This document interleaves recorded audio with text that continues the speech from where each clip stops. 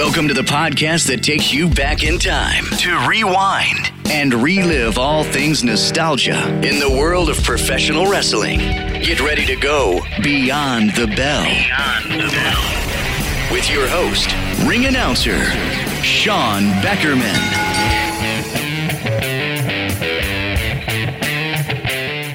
WCW goes on a streak, and we watch the NWO split in half. Welcome to Beyond the Bell as we present WCW 101, The History of World Championship Wrestling. Chapter 11 brings you the formation of the Wolfpack as well as the rise of Goldberg. We break down the biggest Starrcade in WCW history, plus the arrival of Bret the Hitman Hart, the debut of WCW Thunder. We relive the rise of Goldberg with his undefeated streak that led him to the World Heavyweight Championship.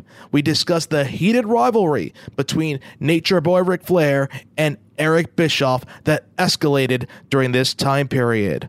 All this and more after this quick timeout. We relive the beginning of the streak.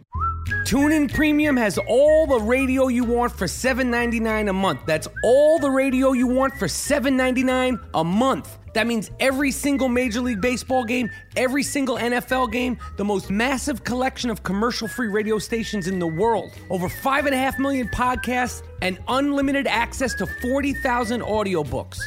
Download the TuneIn Radio app for a free 7-day trial of TuneIn Premium. TuneIn Premium. Boundless audio.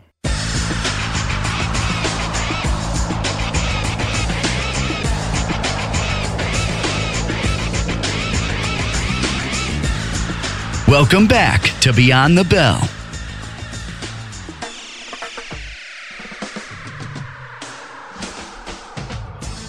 In 1997, WCW entered its peak, largely due to the NWO storyline. During that time, the NWO feuded with the revived and now face-turned Four Horsemen, as well as the returning WCW hero, Sting. Now, as we talked about, under the dark, black and white Crow gimmick. Frustrated by Sting's constant psychological games, Hulk Hogan finally agreed to face Sting and put the WCW title on the line. Sting versus Hogan for Starrcade, which was called by World Championship Wrestling the biggest pay-per-view event in the business. On the Monday before Starrcade, the NWO staged a complete takeover of WCW Monday Nitro. The act was somewhat symbolic, as the show was emanating from Macon, Georgia, the same city in which Scott Hall had first appeared in WCW in May of 1996. The NWO tore down the set and ran off commentators Tony Schiavone, Bobby Heenan, and Mike Tenay. They then replaced all WCW logos with the NWO logo and turned Nitro into NWO Monday Nitro.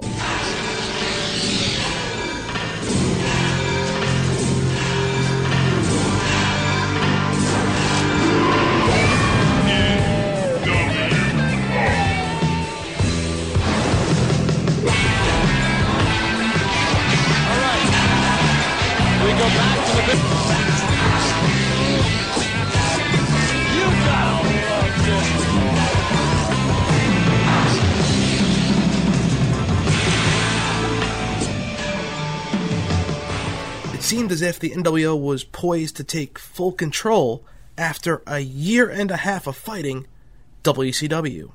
This event was intended as a legit test run for a permanent changeover of Nitro to an NWO-centric show, with the soon debuting WCW Thunder becoming WCW-centric primetime television. We'll go into more of that shortly.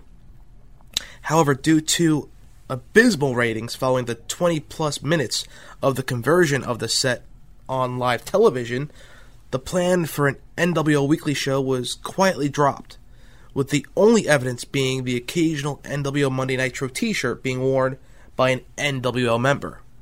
This leads us to Starrcade 97. Some wrestling fans consider this specific show to be the beginning of the end for World Championship Wrestling. Even though WCW was dominating the WWF in the television ratings at that point, Hogan was heavily criticized for not doing a clean finish in matches, and they were fearful of that being the same in this confrontation with Sting. The feud between Hogan and Sting was one of the greatest build-ups in wrestling history. This year-long feud built over week after week, pay-per-view after pay-per-view, as the fans were clamoring to see Sting versus Hogan. But in late 1997, a wrench was thrown into the mix, and it involved the World Wrestling Federation. The wrench was known as the Montreal Screwjob, which took place in November of that year. The remnants of the Montreal Screwjob involved Bret the Hitman Hart leaving the World Wrestling Federation and signing on with World Championship Wrestling. Due to the 1997 Survivor Series, Bret Hart left his home of the WWF and signed on with WCW.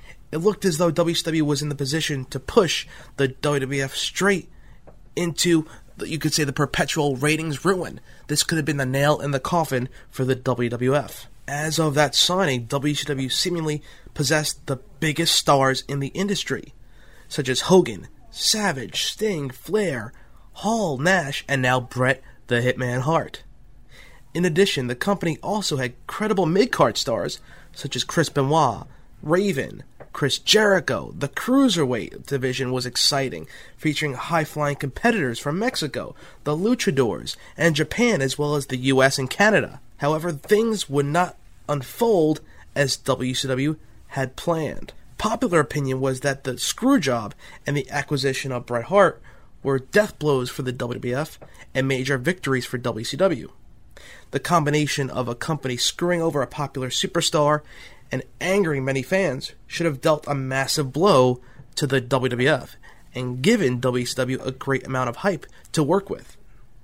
Due to the ratings at that point increasing for WCW Nitro and the popularity of the NWO-WCW storyline, the Turner Broadcasting Company were clamoring for more WCW television.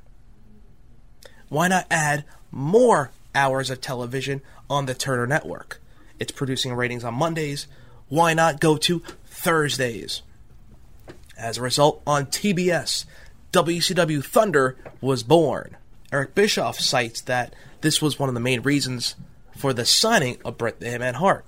He had 2 more hours of television to fill as a result of this brand new live show on Thursdays, and he needed the top-notch talent to fill the broadcasting shows. As a result, Bret Hart was supposed to be a big feature on Thunder. So now you had WCW Monday Nitro, which was 2 hours, about to go to 3 in the months to come, and then 2 hours of WCW Thunder on Thursdays. Bret Hart made his WCW debut on December 15th, 1997, on an edition of Monday Nitro. Okay, is Matt. Oh! There he is! Ladies and gentlemen, there he is! The referee, Bret the Hitman Hart, has arrived to Nitro! He is here in Charlotte live to referee Eric Bischoff's match at Starrcade! Well, that's the man J.J. Dillon's pick. And it's okay with Bischoff. Yeah, it really is. Why would J.J. do that? Let's wait and see. Eric loves it. Look at this, ladies and gentlemen. No doubt about it, he is here. One of the biggest moments in Nitro. One of the biggest stars in our sport. This is getting to be more like let's make a deal, and apparently this is That's my choice. kosher with all parties concerned. Bret Hart, welcome to Nitro. Welcome to Nitro. Took a long time to get here, and it's great to be here. It's great to be in Ric Flair country. This is it. That's the magic. So if you're looking for a referee, is that what you want? Referee? I would be honored to be the referee. for this match. Yo, Brett, man! 7.5 mil a year, Ted's Turner's money. You, me, for life. Well, I don't know what's your association, just what we've seen in the past.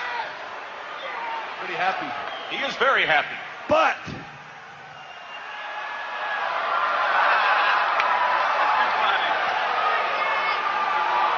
do what you can. Win if you can. But don't look to me for any help. Oh! $7.5 million a year, and you get this? Because nobody knows better than I do what it's like to get screwed over by a referee. So you're on your own, Jack. You're on your own, Bischoff. I think he said Jack. Jack is good enough for me, too. Look at this guy's beside himself. Tony. He's going down. Oh, wait a minute. There may be some more book made here. As I said, she's having an aneurysm. To look more like, let's make a deal every day. Brett. 7.5 mil a year, weekends off. Brett.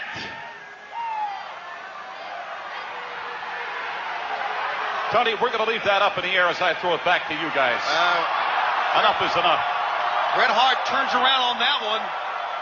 Bischoff doesn't know what to do. You know, and he's trying to come up with a thought, a plan, and it goes back to our thought. Is he NWO or not? I still don't know. But he is here, and he will be the special referee for Eric Bischoff and Larry Zbyszko at Starrcade. Instead of joining the NWO, however, he agreed to be the special referee in the match pitting Larry Zbyszko against the NWO's Eric Bischoff. The winner of the match would gain full control over WCW Monday Nitro.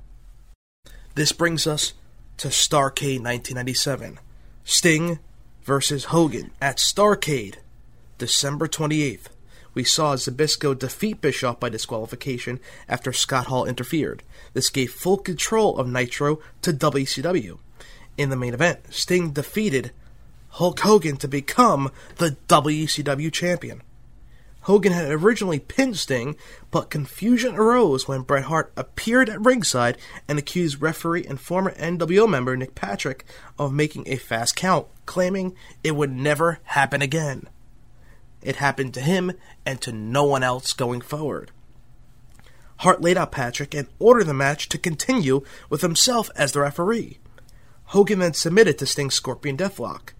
After 13 months of inactivity, Sting had finally stood up for WCW and ended Hogan's reign atop of the company. WCW now had full control of Nitro, and it seemed that the NWO would fall apart at the seams. This was a huge moment for WCW. They had two roads to travel on, or two options, following this pay-per-view. A lot of fans were disappointed with the ending as they felt it was overbooked, mashed up with a lot of superstars involved, a lot of storylines overlapping one another, and it, you could say, overshadowed the main storyline of Hogan versus Sting.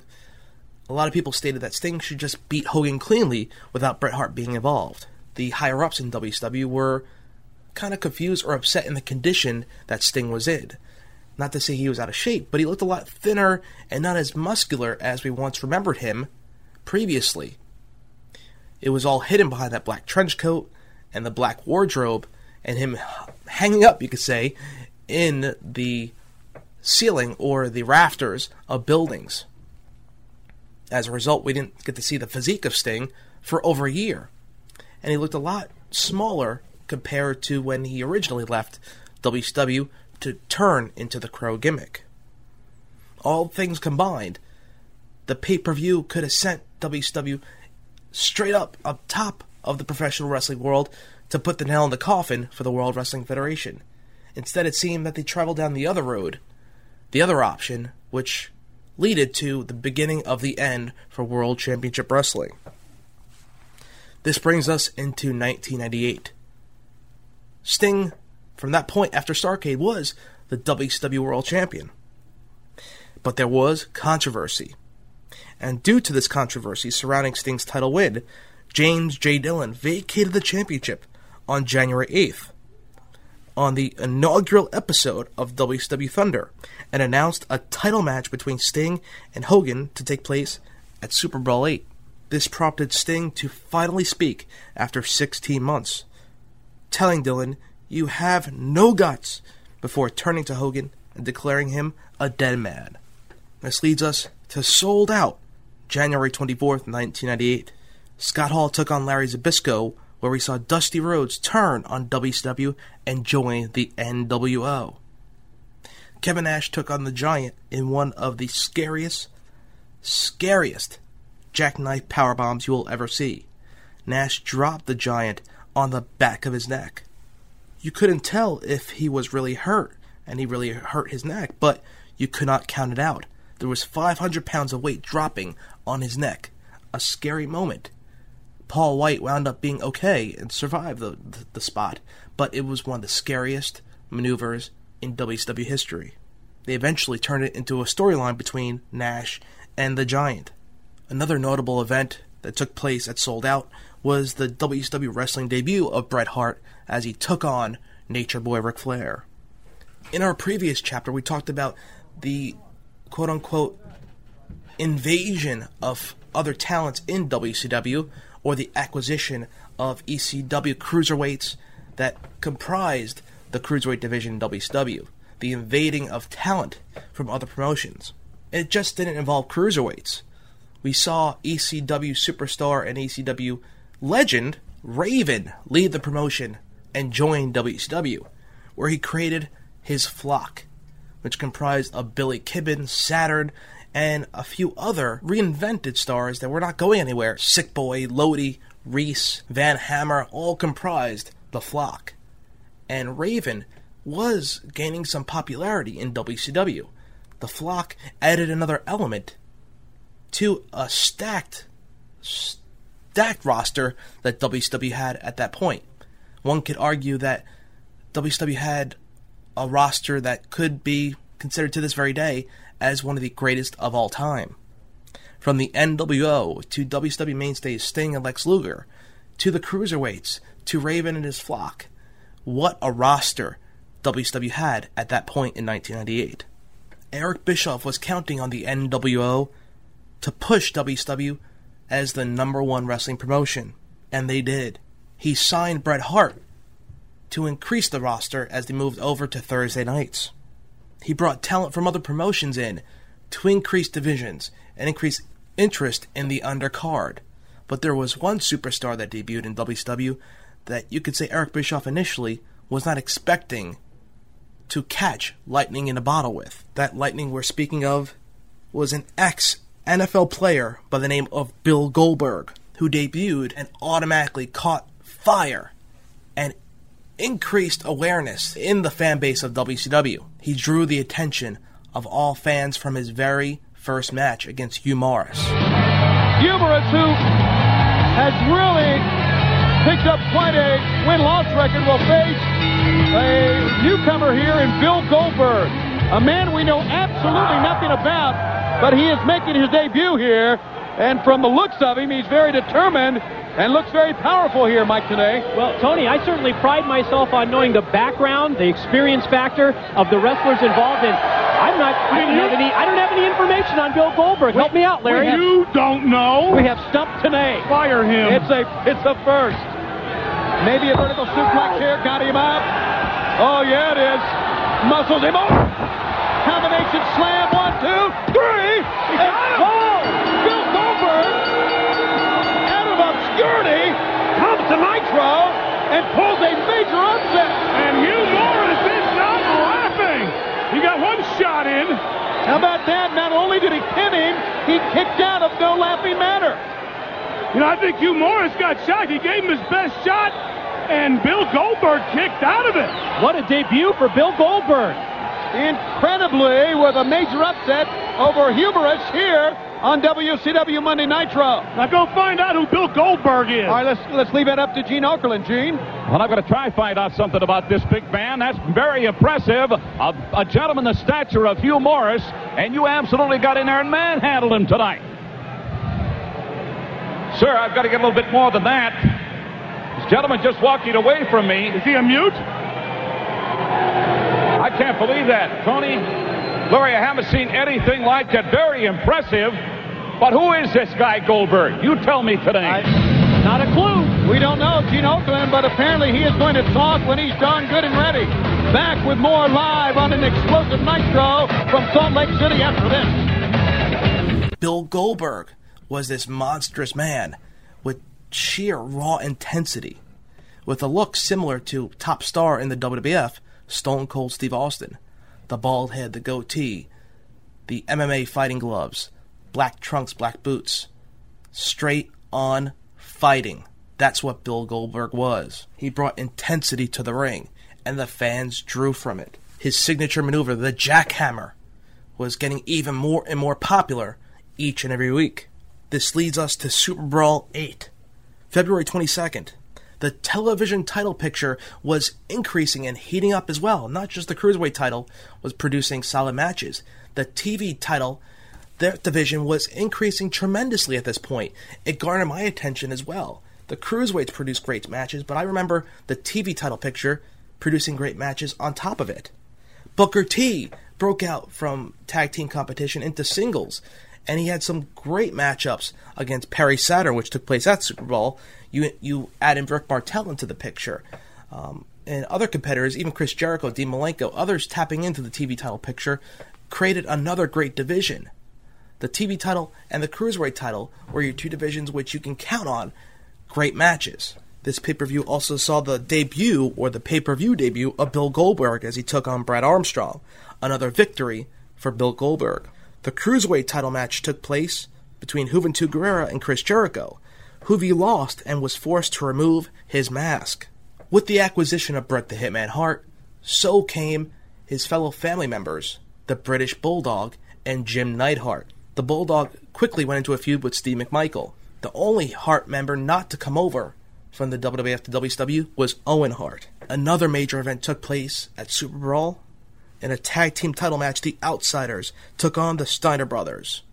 And in a shocking event, Scott Steiner turned on his brother and joined the NWO. And this was the beginning of the Big Bad Booty Daddy, Big Papa Pump, Scott Steiner. And in the main event for the vacant WCW Championship, Hulk Hogan took on Sting. And Sting won the WCW Championship once again. WCW was on top, and Sting was now once again WCW World Champion. At this point, tension started to brew within the New World Order. Soon, problems began to arise between Hulk Hogan and Randy Savage. Savage had attempted to defeat Lex Luger on numerous occasions, but lost because of botched interference from fellow NWO members, including Hulk Hogan. This led to heated arguments between Savage and Hulk, and there were near physical confrontations between Savage and Nash. Savage claimed that Hogan dropped the ball, and that he would defeat Sting to take the WCW title back to the NWO. Hogan and Savage would try to one-up each other on episodes of Nitro, and including Thunder. On March 15th, at Uncensored, Savage and Hogan attempted to settle their differences in a steel cage match, which ended in a no contest. On the same card, Scott Hall received his title shot against Sting, but then lost the match. Randy Savage would then state to Hogan that there would be certain members of the NWO who were plotting to throw him out of the group.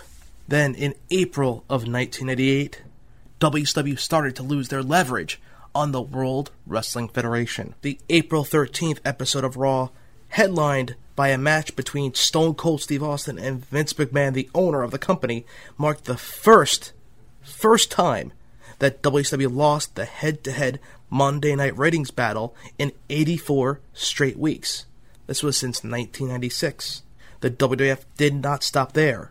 Their ratings increased to an unprecedented level over the next 2 years.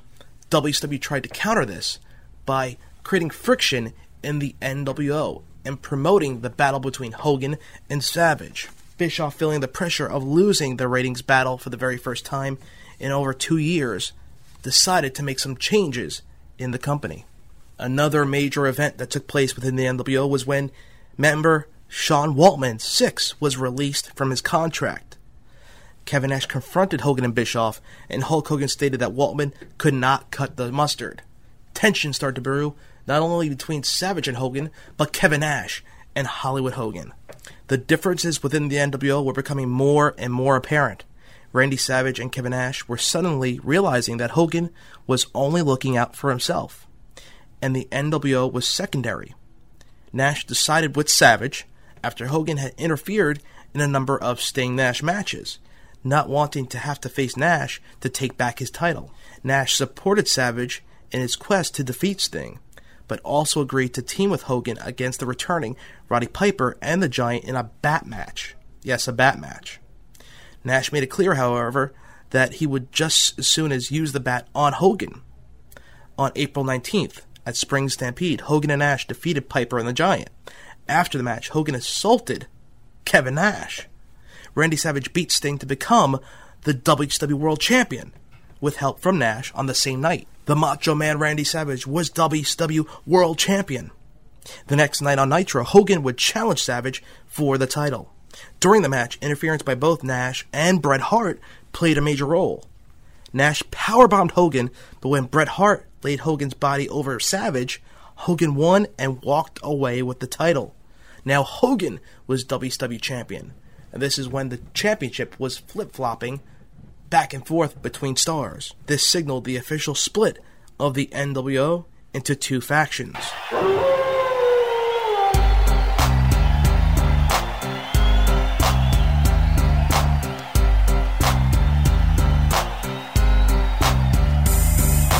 Wolfpack is back, cause I'm mass destruction.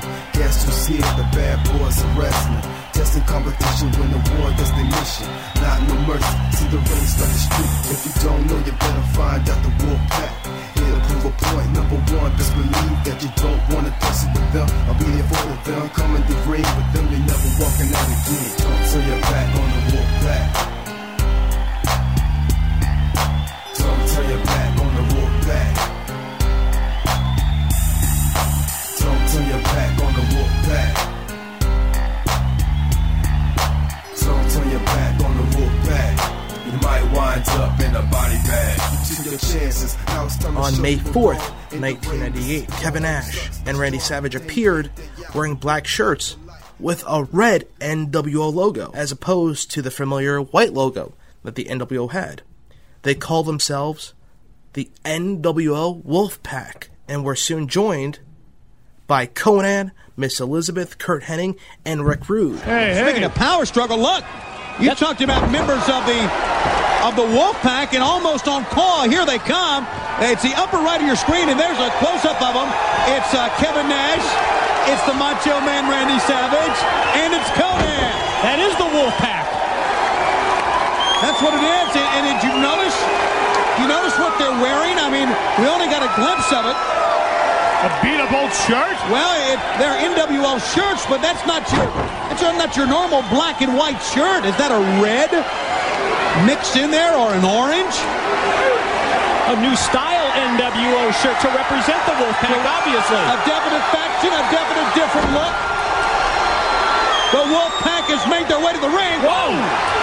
And Kevin Nash is going right over to Putski. This is going to be the trademark of the Wolfpack of the NWO. There's the jackknife powerbomb. And there goes Kidman. What a debut for Putski. Putski jackknife by Big Sexy. And the Wolfpack has taken charge early on here on Nitro.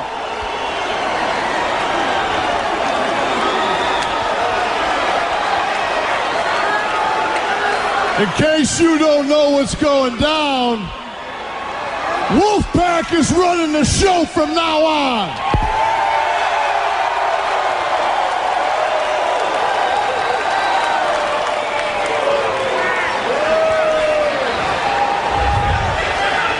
Gotta give a shout out to my boy, Scott Hall.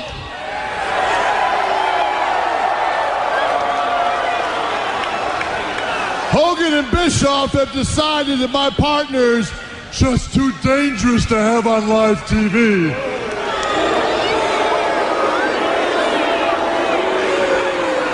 But let me tell you something.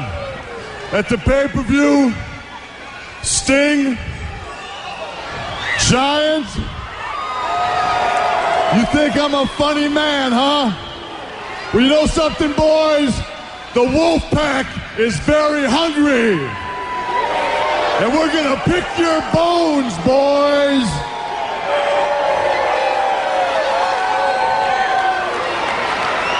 And as you can see,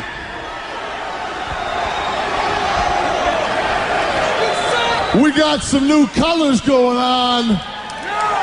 That's right. It's the red and black attack of the Wolfpack. This is what's down right now.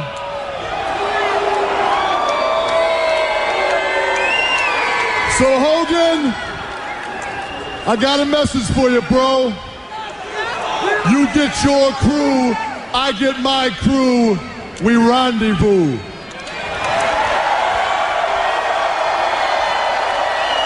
I like it. K-Dog, brother, you know where it's coming from, bro. The red and black stab you in the back attack. Yeah, we're gonna get down the way we know how. Ooh, yeah. Only one thing that I would like better than taking Hollywood Hogan by his scrawny little neck and popping his bald head to the sky. And that's Skit, his new best friend. That ugly little maggot hitman Bret Hart. Now we all know what you meant, Hitman, when you said that as long as you're around, nobody's gonna get screwed. Nobody's gonna get screwed unless there's something you want. That's it, isn't it? Yeah, it is.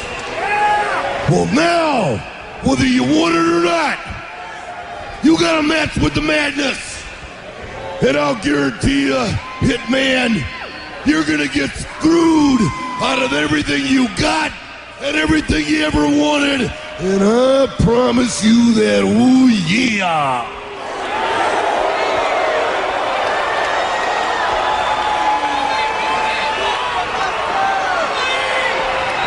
Last week, K-Dog went ahead and made that jump to the pack. I hope you're watching there, Hollywood, because now we got one more. Let's bring the newest member. Got another one. The red and black, the new colors of the Wolfpack of the NW. Oh, it's Curt Hennig. Well, his shirt's not red and black. Somebody tell Curt he's out of style. I believe he is within the color scheme of the Wolfpack. And as we remarked as they were making their way down about the red and the black, they come out and all of a sudden you see the shirts throughout the fans here. Hey, that's Adams.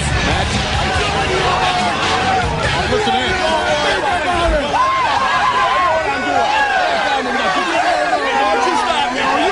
Don't stop me. I know what I'm doing. Boy, the split continues and widens each and every, not only each and every week, each and every segment in this program. Curt Hennig. Back off, Hogan Stooge. Back off, Hogan Stooge.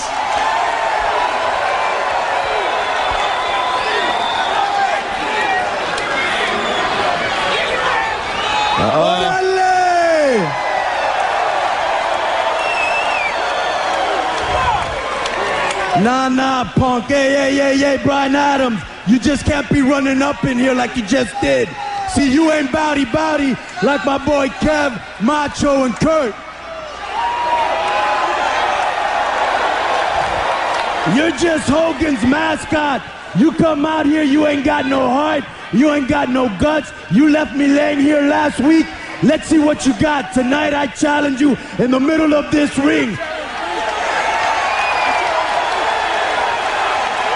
Orale. Well, while we're making challenges tonight, I got one more. Hey, Sting!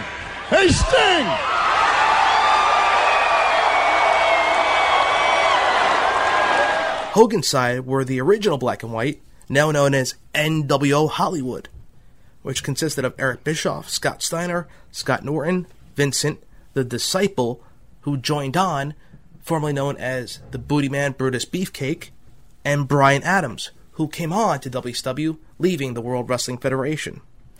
Bret Hart seemed to be siding with Hogan, but was never officially named an NWO member.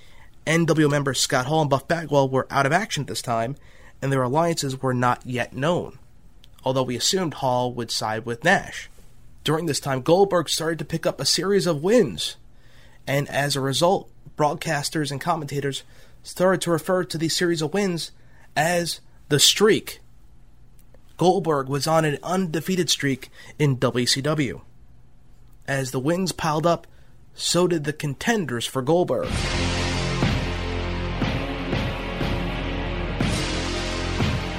There are a lot of little funny instances to where that really built the character of Goldberg that are contrary to the theory of pre-planning. I wanted to be called the Hybrid. That was the name that I wanted. I didn't want to be Goldberg. Hell, who wants to be this big, intimidating character and preceded, by his introduction, Goldberg? I mean, it didn't seem to fit. Well, we can't call you the Hybrid because if you make it to a point where you sell merchandise, then, that's copyrighted. I said, I'll never make it to that point. Just call me the Hybrid. Let me go. He says, we'll just call you Goldberg. We were down and taping in Orlando. It was one of my first times ever in the ring. I think I was doing a dark match with Manny Fernandez.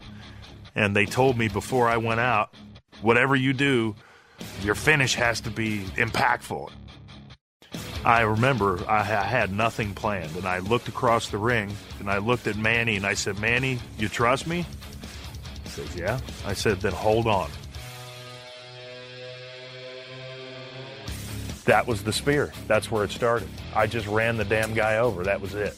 They said, whatever you just did, you do it every single time before you do your finishing move. I think Malenko did it over in Japan, but I think Malenko did it from the top rope. But nobody'd ever done it in the middle of the ring. So I said, hell, I'll do it. He says, well, I don't know if you should do that one because you have to be able to do it to every single person. Because God forbid, you make it to a point where you can wrestle the Giant, then you got to do it to him. And it's of no use if you can't do it to him. So there was a kid named Reese down there, 7'2", about 400 pounds. I perfected it on him. I knew if I could do it to him, then I could do it to anybody. Standing everywhere. Oh, my, he's got it. Oh, my God. I was getting hot playing football. I was getting sick and tired of this long hair that I had. And so I shaved my head. It had nothing to do with Steve Austin. Tattoo, I'd always wanted a tattoo. Always. I walked into a tattoo parlor, didn't see anything that I liked on the wall, so I had the guy draw it up on my shoulder, literally free-handed it, and boom, that was it. That's the story of the tattoo. I go to dinner with my brother and one of the producers of The Love Boat.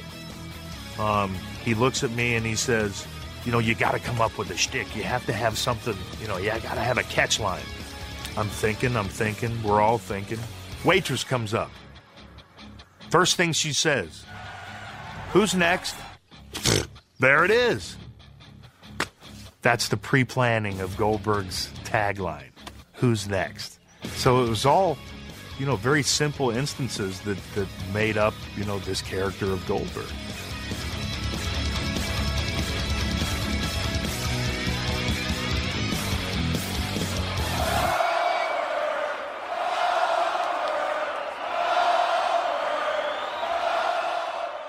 Raven picked up the U.S. Championship at Spring Stampede, only to lose it to Goldberg the next night on Nitro.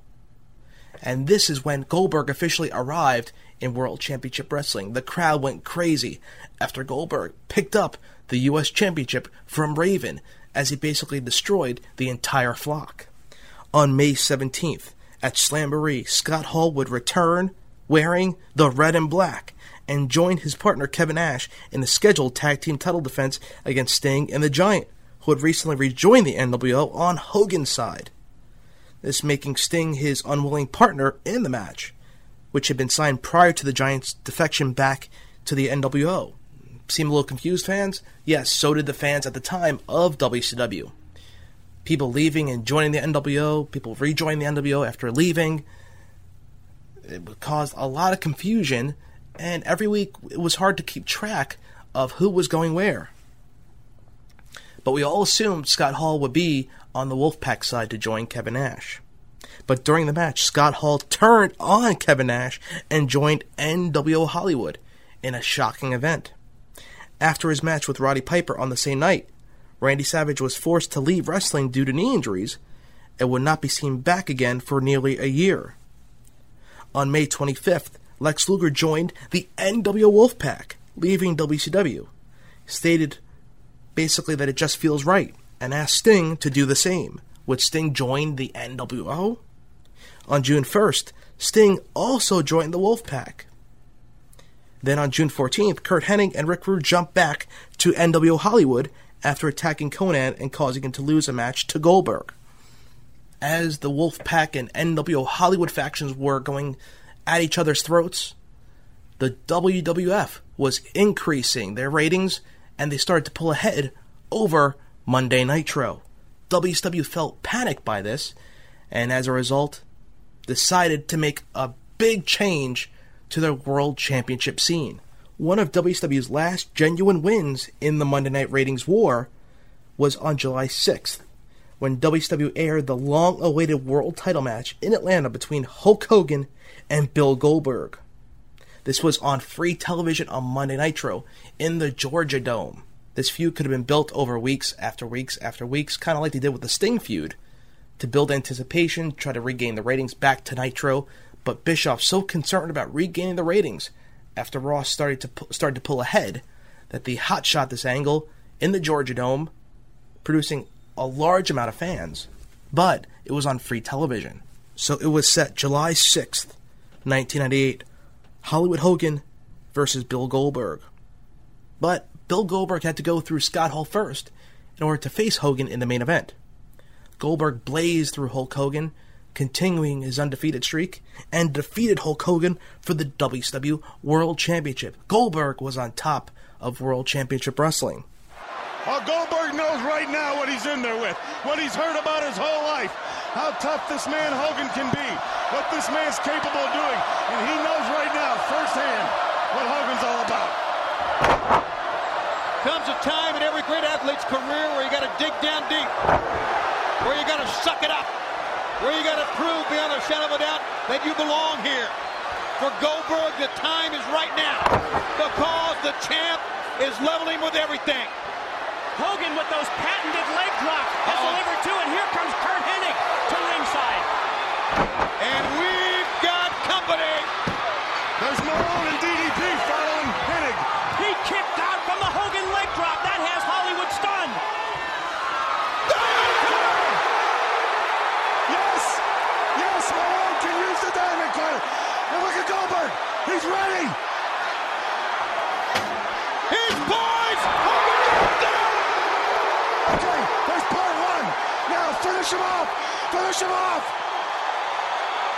He's calling for it. This is it. This is it. Your career's on the line here. Do it. Do it.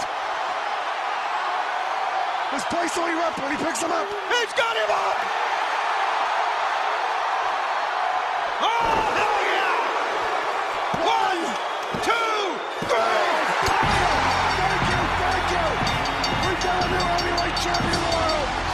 The first undefeated man in the history of this sport to ever win the world championship and have a record of 107, 108. Who cares? There's zero on the other side. We've got a new champion. Listen to this.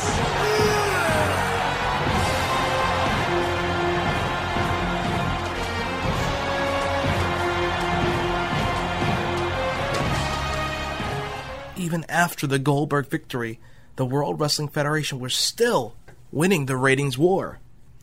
This led us to Bash at the Beach, where Hulk Hogan teamed with NBA star Dennis Rodman. Rodman was in WCW once again, and a member of NWO Hollywood. They defeated Diamond Dallas Page and his partner, NBA star Karl Malone. NBA stars were now involved with WCW. This was done to garner more attention from the mainstream media. Out of the two, Malone showed some potential with some basic wrestling maneuvers. Of course, Rodman was as stiff and difficult as always, but surprisingly, we saw some athletic ability of Karl Malone. But in the end, the Disciple won it for Hollywood Hogan and Dennis Rodman. This leads us to another celebrity matchup, but not an NBA star, not even a sports star. DDP teamed with Jay Leno. Yes, Jay Leno, to take on Hulk Hogan and Eric Bischoff. In one of the most awkward moments in wrestling history, the picture taken of Hulk Hogan being put into an armbar by Jay Leno put WCW even lower in the ratings war. Even with WCW taking over The Tonight Show and Hogan and Bischoff hosting the show, still did not push WCW over the WWF. Bischoff grew more and more concerned with his company. You could say the stress of it was affecting a good amount of his business decisions, one of which involved Nature Boy Ric Flair. We'll go into more detail of this feud in just a bit, but on September 14th, WCW won the ratings war once again with a memorable moment that featured Ric Flair's return to WCW and the reformation of the legendary Four Horsemen. And due to the conflict between Bischoff and Flair, we saw Flair off WCW television for an extended period of time. So Bischoff, feeling once again as if his back was against the wall, turned to another former WWF superstar to join WCW. The opponent that Hulk Hogan could not beat in the World Wrestling Federation, the Ultimate Warrior. He returned to wrestling and signed on with World Championship Wrestling. Now known legally as the Warrior, he entered WCW. Another move that was highly anticipated, and they expected a lot more out of the Warrior. But at the point of his initial debut, I think Bischoff and Hogan knew that they were not getting what they expected out of the Warrior. His long-winded, nonsensical initial promo laid the groundwork for this lackluster, disappointing feud between Hogan and Warrior. Fall Brawl 98 took place, which featured the Warrior in the War Games match. Diamond Dallas Page won the match for Team WCW, which consisted of Page, Piper, and Warrior. They beat Team Hollywood, which was Hogan, Hart, and Stevie Ray, and Team Wolfpack, which was Sting, Luger, and Nash. Hart was, in a sense, a part of NWO Hollywood. This led us to Halloween Havoc 1998, the match that everyone thought they were waiting to see. Hogan Warrior 2. Prior to that main event, we saw some monumental matches. Scott Hall took on Kevin Nash, and we saw Scott Steiner and the Giant take on Rick Steiner and Buff Bagwell, which we saw Bagwell turn on Rick and rejoin the NWO. But in a very disappointing sequel, Hollywood Hogan defeated the Warrior in their rematch. Botched fireball throws, very slow movements, a lot of rest holds, just a clumsy match between the two that ended in a very non-satisfying fashion. You would think this would be a big blow to WCW. It was, but the main event was an even bigger blow to the promotion. And it wasn't due to the competitors in the match. Actually, the match was pretty good. The main event was for the WCW World title. Goldberg defending the championship against Diamond Dallas Page due to his win at Fall Brawl. The match was getting pretty heated. The fans were into this match. You could say even more so than the Hogan Warrior match. But something major happened in the middle of this confrontation. All right, it's world title time. I think Goldberg realized that BDDP is not afraid that Diamond Dallas Page will go into this with reckless abandon, not worrying about taking punishment. Every man, that's right, every man has taken punishment. What about that arm drag by Page? Page, there it is. You can go over 5 minutes or go over 7 minutes. If you have a deal with the company, they just felt there would be no repercussions. They really did. None. Everybody, production-wise, was trying to help, no matter who you were or your feelings, to get it done because we knew what it meant, you know, as far as to the company and the ramifications of this. It was nuts.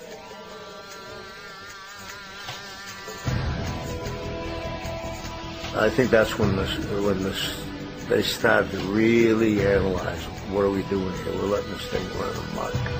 It's run by itself. Nobody's watching us. I think that's when it really started to go down.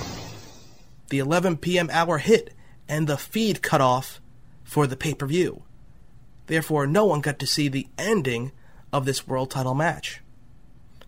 This world champion that WCW's been promoting and pushing, Goldberg, defending his title against rising star Diamond Dallas Page. And the fans could not see the ending. Due to poor planning, whether it was matches that went over their time limit, the pay-per-view time slot went over their limit, and as a result, pay-per-view companies shut off the event. The screen went dark. This was a major blow to WCW. As a result, they replayed the main event the next night on Nitro in its entirety for free. So everyone that paid for the pay-per-view got to see it for free the next night on Nitro. A big blow to World Championship Wrestling. Even though Nitro won the ratings war that specific night, it was the final time they would win this battle. At this point in WCW history, Kevin Nash was in charge of the booking for all shows, which leads us to World War III. November 22nd, Kevin Nash won the 3-ring, 60-man Battle Royal to become the number one contender for the WCW World title, and which leads us to Starrcade. Kevin Nash versus Goldberg, the championship and streak versus NW Wolfpack member Kevin Nash. We arrive at Starrcade 98, 1 year removed from the Hollywood Hogan-Sting rivalry that changed WCW forever. 2 rivalries came to pass at this year's Starrcade, one of which was Ric Flair versus Eric Bischoff. The Flair-Bischoff feud was one of the most intense rivalries the industry has ever seen. It was real life. This real life issue between the two translated into a money-making angle for WCW. For those of you that don't know, Eric Bischoff felt at that time that Ric Flair was no longer main event material for World Championship Wrestling, and he didn't really fit in the main event scene in the new WCW.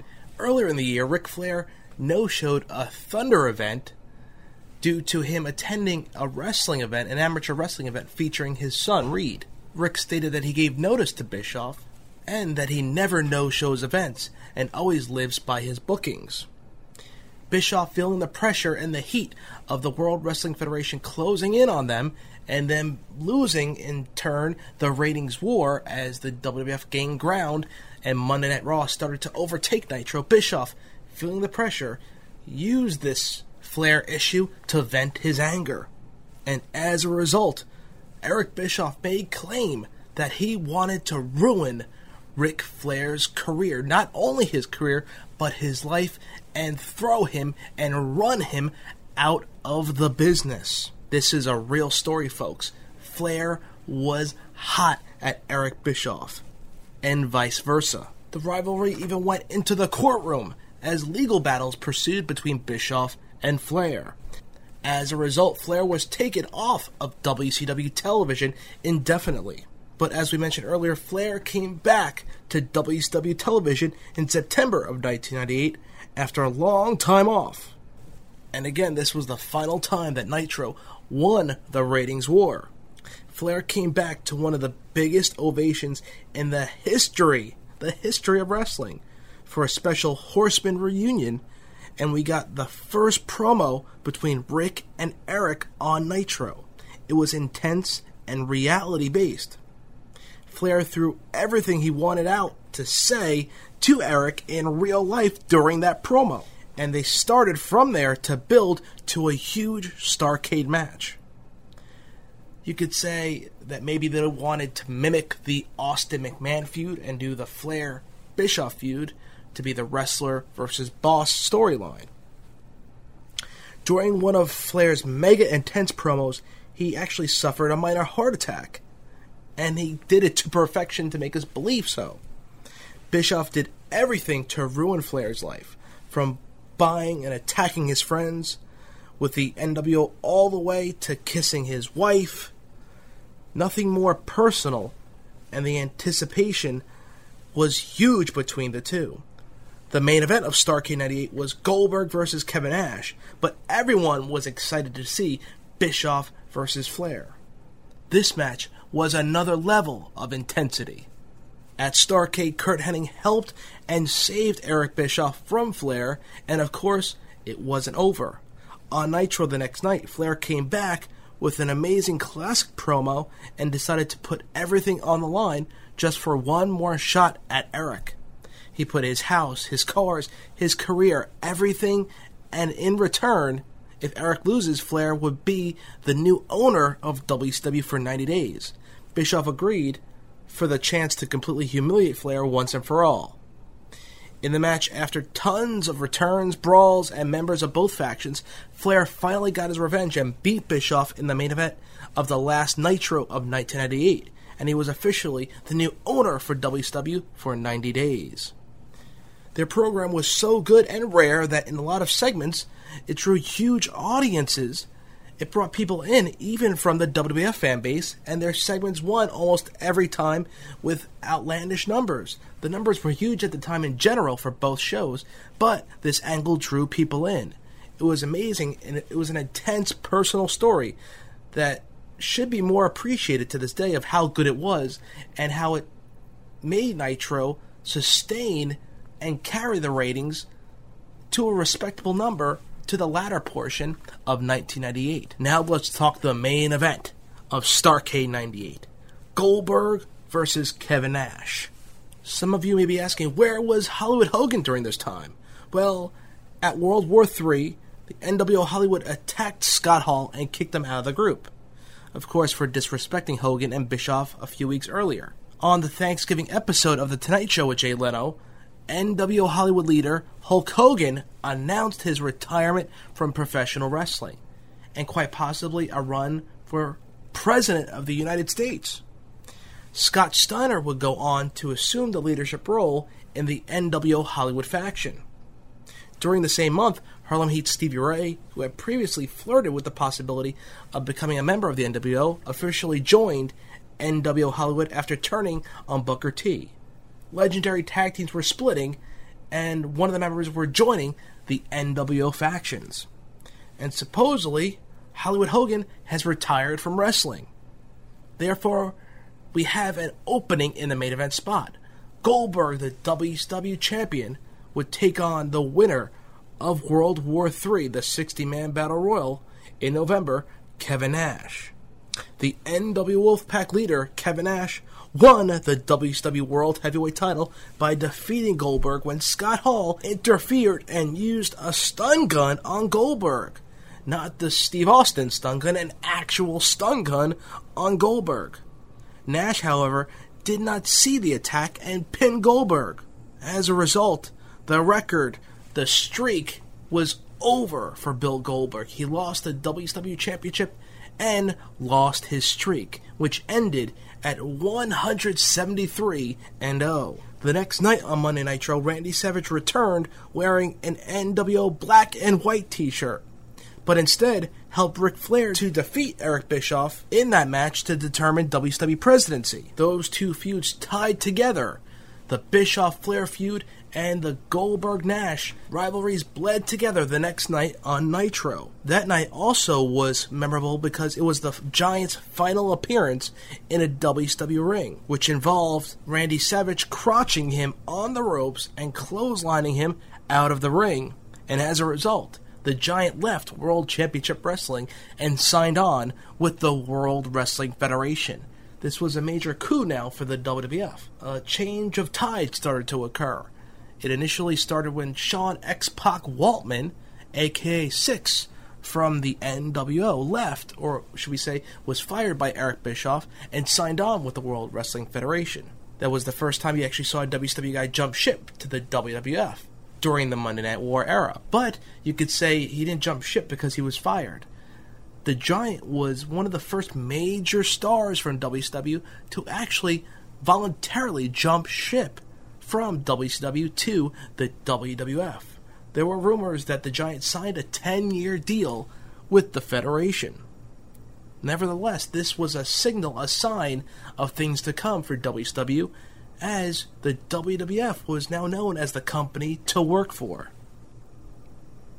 Now we entered 1999 in WCW history. And the first edition of Nitro in 99 made a tremendous impact on the company in general of World Championship Wrestling. On January 4th, the first edition of Nitro in 99, Goldberg was scheduled to have a championship rematch with Kevin Nash. A false imprisonment angle instigated by the NWO would remove Goldberg from the match. Goldberg was sent to jail. This caused the match to be replaced with Nash versus the returning, formerly retired Hulk Hogan.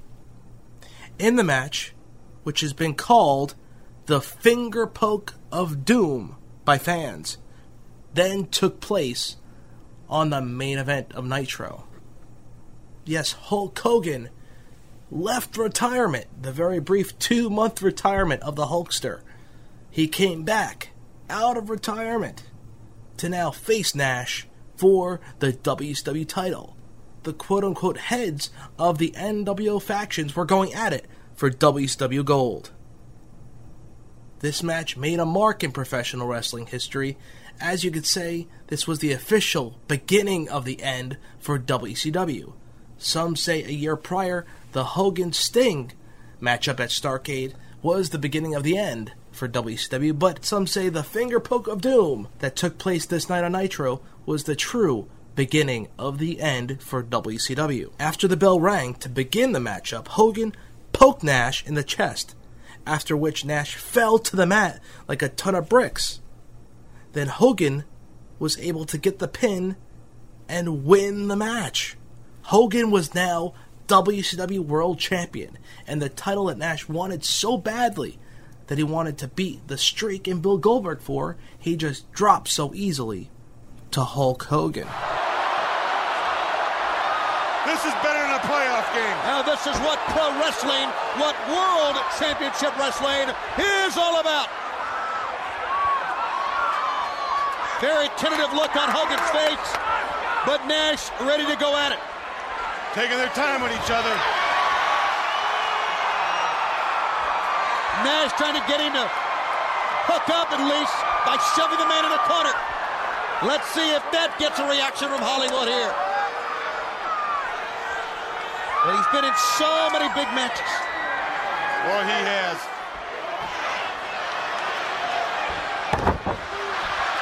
What's that about? What's going on here?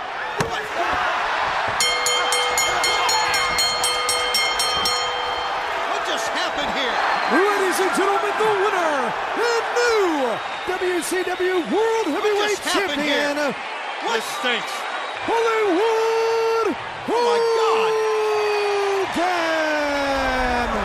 It is unbelievable. The new World Heavyweight Champion, Hollywood Hulk Hogan, the man, the myth. What the hell is he doing here? It's Goldberg. Goldberg's in the building. He's under arrest. He's under arrest. What is he doing here? Get him out of here. The World Heavyweight Champion is in the ring. Oh, they arrested him once. What's another time? Go for it, Goldberg. Here it comes. This is a disgrace. This is a disgrace. Get the police out here. Get me the city attorney. Get me Kojak. Get me anybody you need to get me. Oh, my. Get him out of here. He's a criminal for crying out loud. And he's not done yet. Get him out of here. He's a thief. He's a criminal. He's got a record. He shouldn't be allowed in wrestling. Get him out of here. Lex Luger's come down. He's backed everybody off. Thank goodness for Lex Luger. He's going to put him. Wait a minute. Luger just attacked. Luger attacked Goldberg. What's this? What's going on? Gee Willikers! It's all falling. Oh, Tony! How could this happen? Oh, my goodness! How could this be? Oh, the World Heavyweight Champion, Hollywood Hogan, not only reunited with Scott Hall and Kevin Nash, the newest addition, the total package, Lex Luger. Oh, my goodness gracious, Tony, can you believe it? Can you believe it? Oh, I'm having a heart attack. He can't defend himself. They've got him handcuffed. He's outnumbered.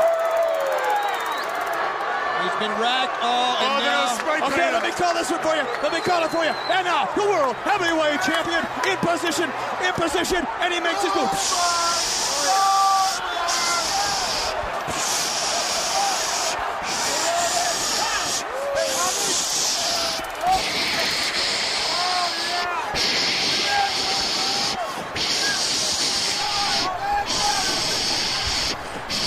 There was a conspiracy, folks, and this conspiracy led to the reorganization of the NWO, which was known as NWO Elite, which consisted of Hogan, Nash, Hall, Buff Bagwell, Scott Steiner, Lex Luger, and Miss Elizabeth. The NWO Elite reunited under the Wolfpack label, while the undercard wrestlers in the NWO continued in the Black and White faction. So there were still separated groups, but they were segregated by tiers, though. The short-lived group was labeled NWO B Team by fans and commentators.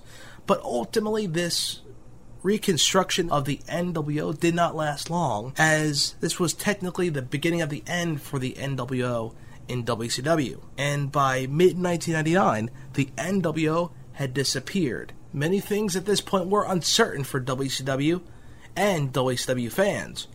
But the one thing we were sure of, that we were entering 1999 with a ton of confusion and no leadership in the main event scene for WCW. What would happen to WCW in 1999 leading into the beginning of the new millennium, 2000? What awaits WCW? We will find out in the next chapter of the WCW 101 series, The Downfall of World Championship Wrestling. Promotional consideration paid for by the following. I have a question for my old school friends and family. Are you members of the network yet? No, not that network. The High Spots Network. The best in independent wrestling today. The High Spots Wrestling Network is your home for all things wrestling. Stream your heart out with the best videos in independent wrestling today. Full events featuring PWG, NEW, PWX, WSU, CZW, $5 wrestling, and much, much more. If you're a fan of shoot interviews, this is the network for you. Catch original series such as The Kevin Steen Show, Old School with Steve Corino, Best Friends with Chuck and Trent, documentaries, matches, women's wrestling, and so much more. No limits. Watch unlimited streaming videos anytime, anywhere, from any supported device. There is tons of content. Enjoy over 500 videos, over 1,400 hours of professional wrestling. The exclusive access level is for subscribers only, and that access gives you exclusive video content via the official Roku app for the High Spots Wrestling Network. It's available in the Roku store, all for just $9.99. No commitment, cancel at any time. Go sign up now at www.highspotswrestlingnetwork.com. Become a member of the largest independent wrestling network on the internet today.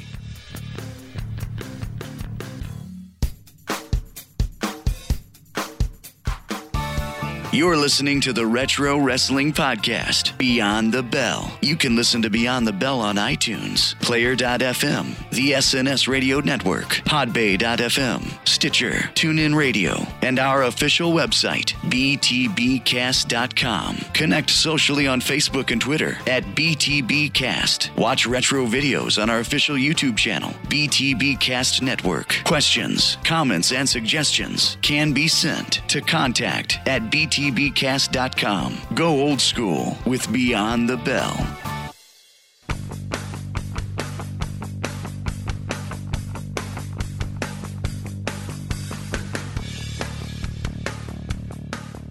The story of World Championship Wrestling comes to a close in Chapter 12. On the next edition of Beyond the Bell, we present the downfall of WCW, the firing of Eric Bischoff, and the arrival of Vince Russo and Ed Ferrara. We look back at the final days of the promotion and the stamp that WCW made in professional wrestling history. All this and more on the final installment of WCW 101 Chapter 12. This is Sean Beckerman signing off. I'll see you next time for the downfall of World Championship Wrestling. Thanks for listening to Beyond the Bell. Remember to always keep it old school, my friends.